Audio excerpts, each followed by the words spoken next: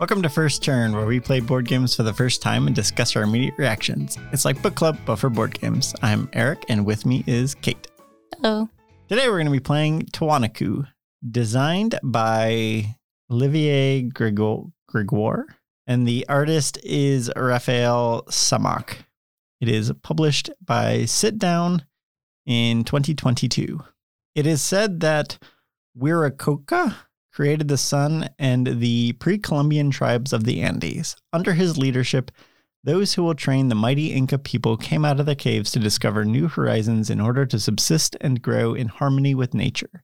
They venerated Pachamama, Mother Earth, the basis of all living things, plants and minerals on Earth and under the Earth. In Tawanaku, you lead your tribe into unknown territory in search of new lands to cultivate. Your goal, to explore regions and draw outlines to develop cultures according to the customs and legacies of Pachamama.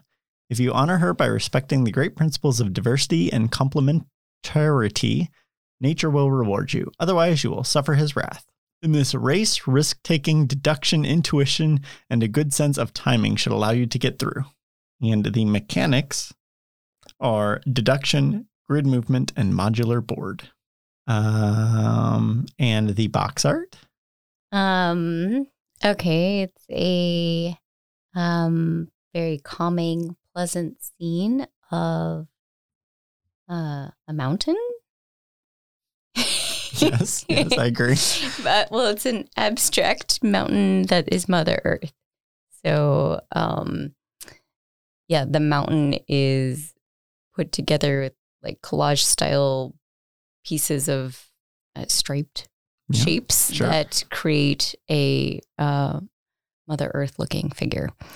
And then there is an explorer type in the lower left getting ready to cultivate and explore.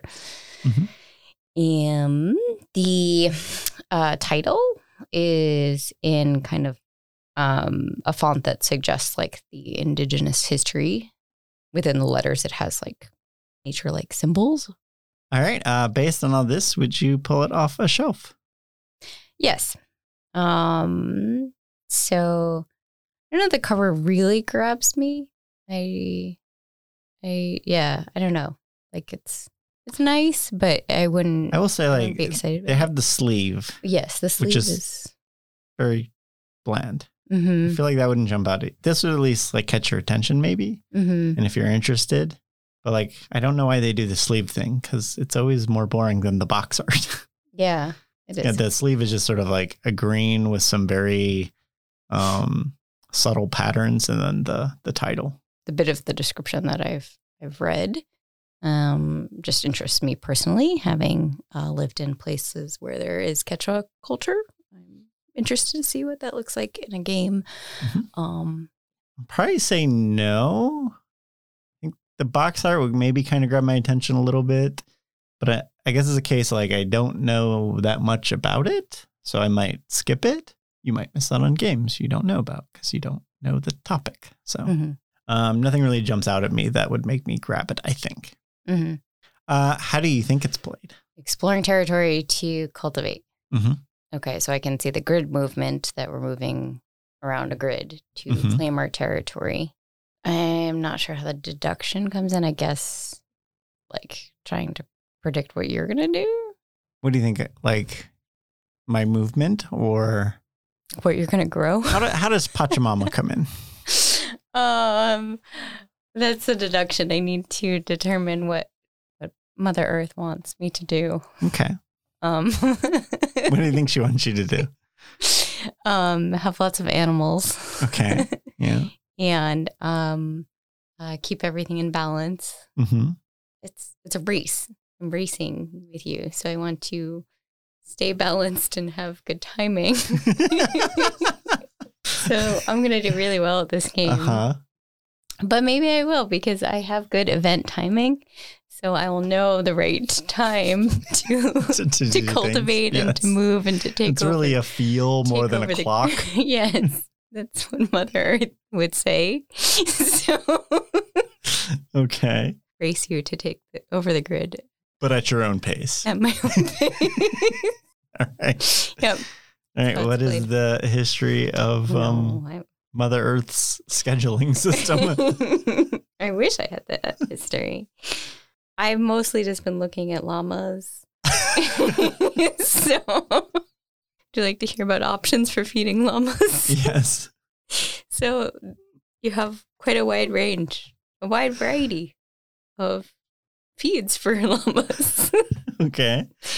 No, I don't think this is that interesting. We can look at the history of llamas. Should we focus on the Inca Empire? Not a very good history. How about in the U.S.? Llamas were first imported into the U.S. in the late 1800s as zoo exhibits. Restrictions on importation of livestock from South America due to hoof and mouth disease combined with lack of commercial interest resulted in the number of llamas staying low until the late 20th century. In the 1970s, interest in llamas as livestock began to grow, and the number of llamas increased as farmers bred and produced an increasing number of animals. But the price and number of llamas in the U.S. climbed rapidly in the 1980s and 1990s, with little market for llama fiber or meat in the U.S. and the value of guard llamas. Guard llamas? I'm picturing them at like a bank with a hat. Yes. So with the value of guard llamas limited, the primary value in llamas was in breeding more animals. So, okay. Let's find the history of guard llamas. And it sounds like llamas are an impressive creature that nobody really knows what to do with. Well, I think they can be used. Yeah, I mean, as it said, like beasts of burden, like they can carry a significant portion of their weight, useful for carrying things and apparently security guards. The primary value in llamas was in breeding more animals, a classic sign of a speculative bubble in agriculture. By 2002, there were almost 145,000 llamas in the U.S., and animals sold for as much as $220,000. However, the lack of any end market for the animals resulted in a crash. Hold on. So people wanted, there were llamas. There was no need for the llama, but people thought there was speculative value in the llama. Mm-hmm. So basically, but there's no market for the llama. So they're just like crypto llamas. I'm picturing the multicolored deity llama. Crypto llama. Lack of any end market for the animals resulted in a crash in both llama prices and the number of llamas. The Great Recession further dried up investment capital, and the number of llamas in the U.S. began to decline as fewer animals were bred and other animals died of old age. By 2017, the number of llamas in the U.S. had dropped below 40,000. A similar speculative bubble was experienced with the closely related alpaca, which burst shortly after the llama bubble. Wow. I somehow learned a lot from that. Would you like to know how to play? Yes. So we are farmers. What's going to happen is we're going to have a grid. In our case, it's going to be a 5x5 grid. There's also a 45 box. I don't know how big it is, but there's a larger one for a larger like game and more players. And we're also going to have 5 meeples.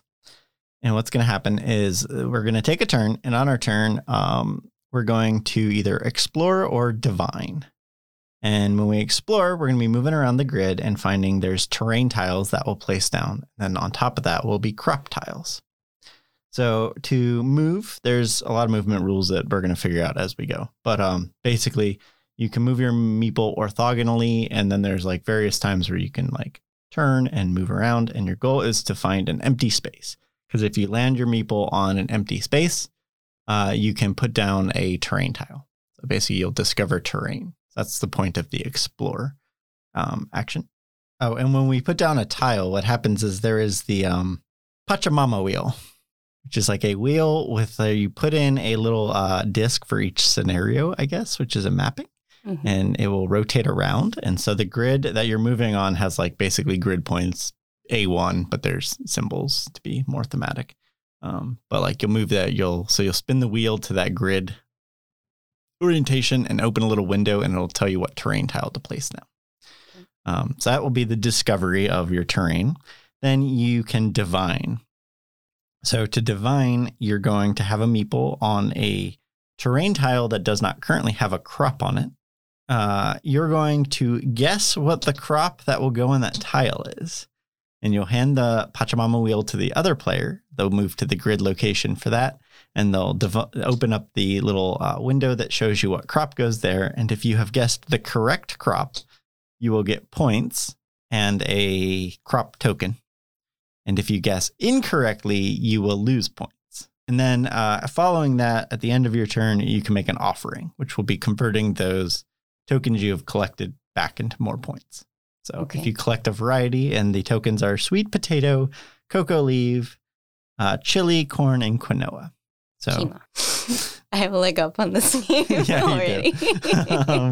And basically you want a set of one of each. And if you have the 5 different offering pawns, it's 10 points. Then there is a whole system of how to comprehend Pachamama's desires, which is the shapes that the terrain tiles can make, along with the potential of the crop types that can go on them. And so that's how you're supposed to divine what might be there. So it's kind of like a reverse. I think it's kind of like going to be kind of an opposite of like a Tetris style game where you're putting them there and you're kind of guessing what they are. And then as you discover more tiles and make more guesses, you'll sort of figure out what could be on each one. I think that's how it's going to play out. Okay. Yeah. That's basically all there is to it. All right. Let's play.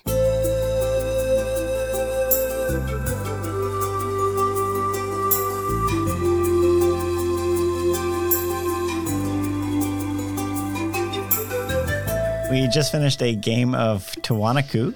To recap, I had 51 llama points, and Kate had 53 alpaca points. Okay. Winning strategy. Oh gosh. I didn't have a huge strategy because I was definitely still learning, but I guess I tried to block your movement a little bit. So that, that gave me more control over the empty tiles. So placing those tiles and then kind of forcing you to, well, maybe, I don't know how successful I did this, but trying to like force you to reveal certain crops so that I knew it was adjacent so that I could have better information when I was doing my deduction. Yeah. Yeah, I think I got more divination points early and you got more of the tile terrain revealing points. Yeah. Probably worked. And then it really came down to, we were pretty much tied at the end, and then it kind of came down to the luck of the last divination. Yeah. Because that could have gone. Basically, we were tied at 50, and the last reveal could have gone either way. Yeah. So, what did you think of the theme? Did you feel like you were farming the Andes? Not really. There were a lot of symbols and crops and nature things involved, and so there was, I would say, like thinking about the like Mother Earth, Pachamama. I felt a little bit of that, but I don't think I was exploring or farming. Yeah, it's pretty abstract. It's like the gameplay really doesn't, I think, really reflect the theme at all. But like it's present enough that you like say the terms, and I don't know. It's kind of like a cat lady, right? Like mechanically, it could be anything, but it's kind of a cool theme on top of it. A lot of llama pictures and llama meeples and things like that. So not really central to gameplay, but it is kind of cool in there. Table presence. Would this jump out at you? Yes. Yeah. Yeah. It is like a basic grid, but the art is done well, so it looks nice as it fills up. I enjoy all the meeples. I enjoy having a llama and then my farmers, and I like all the crops. I was really excited to get the quinoa. Yeah. Nice color and shape. And And then there's the wheel. Mm-hmm. And the wheel is fun. Because it has 2 doors that you can reveal things. There's a lot of the fun fire llama. Yeah, lining up the elements. And I enjoyed the table presence. Yeah, I think it definitely is cool. It's kind of a different look. It's colorful. It's got character. There's little screens that have llamas on them, which are cool. I don't know what they're for, but they're there. My only concern would be like, because you have to kind of like pull the wheel apart, put in your scenario spinny thing. So like, will that kind of hold up over time? Yeah. I think it will. But that was kind of my only thought would be like, it's cool, but like, it's kind of like Robin Hood, right? Flipping over those tiles a bunch. Yeah. Like, will the cardboard sort of wear out? Yeah. That kind of thing. Exactly. Mechanics. What did you think of the mechanics? They were interesting. At first, I thought they were really hard because I didn't fully understand what information I had to make the decisions. I just decided to divine early on. Just let me try this out. I was going to do that too. I shouldn't have at all. I guess I was like thinking of it as learning the game, and I was like, I want to see what this is. So I just did it. But I shouldn't have because I didn't have enough information at that point. And at first I didn't realize that the size of the same kind of terrain affected what my possibilities were. And so before that, I thought it was a lot harder than it is. Yeah. And I was like, I don't know how, like it was not fun hard because like if it's that random, then it wouldn't be fun, right? You need to have some rules that allow you to inform a strategy. And so I liked it better once I knew that there was a rule. Like once you kind of understand, because this was like, you just have to predict what God wants. And it's like, okay, that seems hard, but it does make sense once you kind of figure it out. And it's kind of interesting little puzzle. And I guess it goes into the balance part of the theme of the game. Yeah. Everything needs to be in balance. Right. Yeah, I think it's kind of what I said at the beginning, where it's kind of like a reverse. Like usually in a game, you're putting down the Tetris tiles and things and trying to like figure out the pattern. But in this case, the pattern exists and you're sort of uncovering it throughout the game. It's kind of a cool. I don't know that we've done anything like that. Yeah. It's kind of interesting. It kind of reminded me of the fjords that Kiwi and I played just a couple weeks ago. Okay. Where it was like, you're kind of placing tiles down and sort of blocking each other to get points. But like, this is just a more creative, more interesting way to go about it. I mean, otherwise, there's not too much to it. It's some movement rules and then kind of just guessing the puzzle as it develops. Yeah. I don't think there's too much else mechanically. So it's pretty straightforward too. Rules. How is it learning the game? Yeah. I think it's pretty easy, even though I just said that I missed well, it's not so much the rules as much as just sort of the strategy as you go. I'd say the rules and learning the game is really straightforward. Yeah. The one thing we were pretty much just moving our people straight. There are like the rules of you can turn if you hit another one of your meeples or another tile with crops on it. We didn't do that too much. That might come up with the bigger grid map where you have to maneuver around a bit more. Okay. But we weren't doing that too much. So those are kind of the only rules that when I read, I was like, I'm going to have to reread these every time I want to move. But it really didn't come up too much. Yeah. And then the only other thing I have on the rules is that there's nothing in the rulebook that tells you how to put together the Pachamama thing. And so I was like, because you kind of have to take it apart to put your thing in. And I was like, this feels wrong, right? Yeah, like I didn't want to like break it. So I had to like look it up and find it on Board Game Geek that told me, yes, you unscrew the thing, slide it in, and then put it back together. Yeah, they should definitely include that. They definitely should have included that in the rulebook. Player interaction? Not great. There's a bit. Well, actually, maybe I shouldn't be so not great right away. But I guess because I was in one of the early categories thinking about what it'd be like if there were more people, and I think it would be kind of boring and slow. It's, with 2, it passed back really quickly, and we could we each had a role to play, because as the other person, like you could have the wheel and be like revealing things. Yep.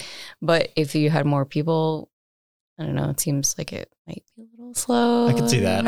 Just not a lot to it. Because I was going to say, I thought it was a bit interactive because we were excited. Oh, it's a fire llama, mountain quinoa. And then turning the thing and opening it. So I was like, I didn't feel like I was not doing anything. Yeah. And then even when you were taking your turn, I was like, okay, she's going to reveal that. And then I was trying to figure out what all like the map pieces would be or what my divinations would be. But I can see how on the bigger map with more people, like somebody else could be taking a turn on the other side of the board that you don't have any meeple presence on and you don't really care. I still think you might move fast enough. Yeah. But I could see what your point is. Like if you had a 4 players, would that be less engaging? Yeah. But I thought with 2 it was pretty good. Yeah. I guess it's not super slow. You're not like thinking for hours on your turn. So even with more people, it'd still be fairly quick turns. And I guess more people doesn't necessarily mean you would be spread out. Like you would still probably all have your meeples together. So you're kind of inclined to do that because you have more information. Yeah. Yeah. But I think for me, like some games when you have 4 people and it's slow turns, the problem is like when the game changes so much, you can't, like there's no reason to think ahead. But I feel like in this one, I could always be thinking, okay, here's my information. This could be one of these things and then try to narrow it. So I guess at least you can be thinking when it's not your turn and that doesn't change because somebody did a different move.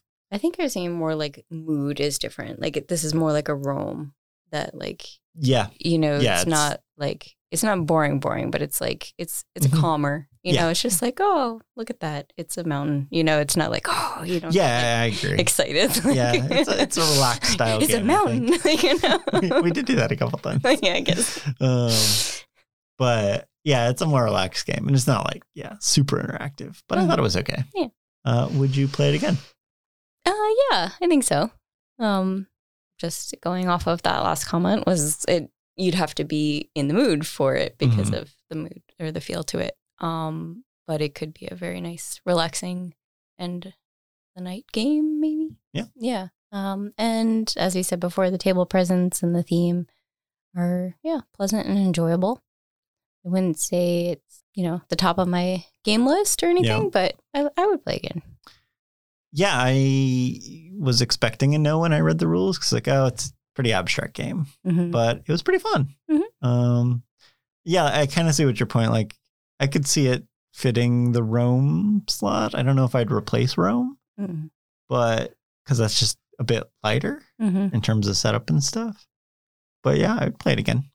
It was pleasant enough. We're going to have to play it with the 4-person group, so I don't dread that, which is nice. That's good. It was kind of cool. All right, that was Tuwanaku. I wish I could say the name better. Tuwanaku. If you have any recommendations of games you would like to hear our impressions on, please send them our way. You can do so via email at firstturntabletop@gmail.com or hit us up on Twitter or Instagram at firsttturncast. And the podcasting camel is hanging out with his llama and alpaca friends just out in the Andes. He can be there. Okay. And he says, please don't forget to rate, review, and subscribe on your favorite podcatchers. Oh no. You didn't finish. It locked. Oh, you just have to say play more games. Oh. Play more games.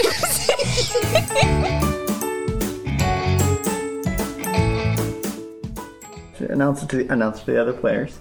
It's a mountain. Then close the window. It is a hill. That was a weak announcement. A hill! I found a hill!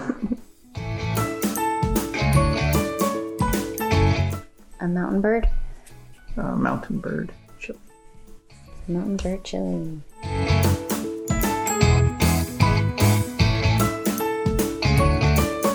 So water bird. So water bird, sweet potato. Water bird, sweet potato.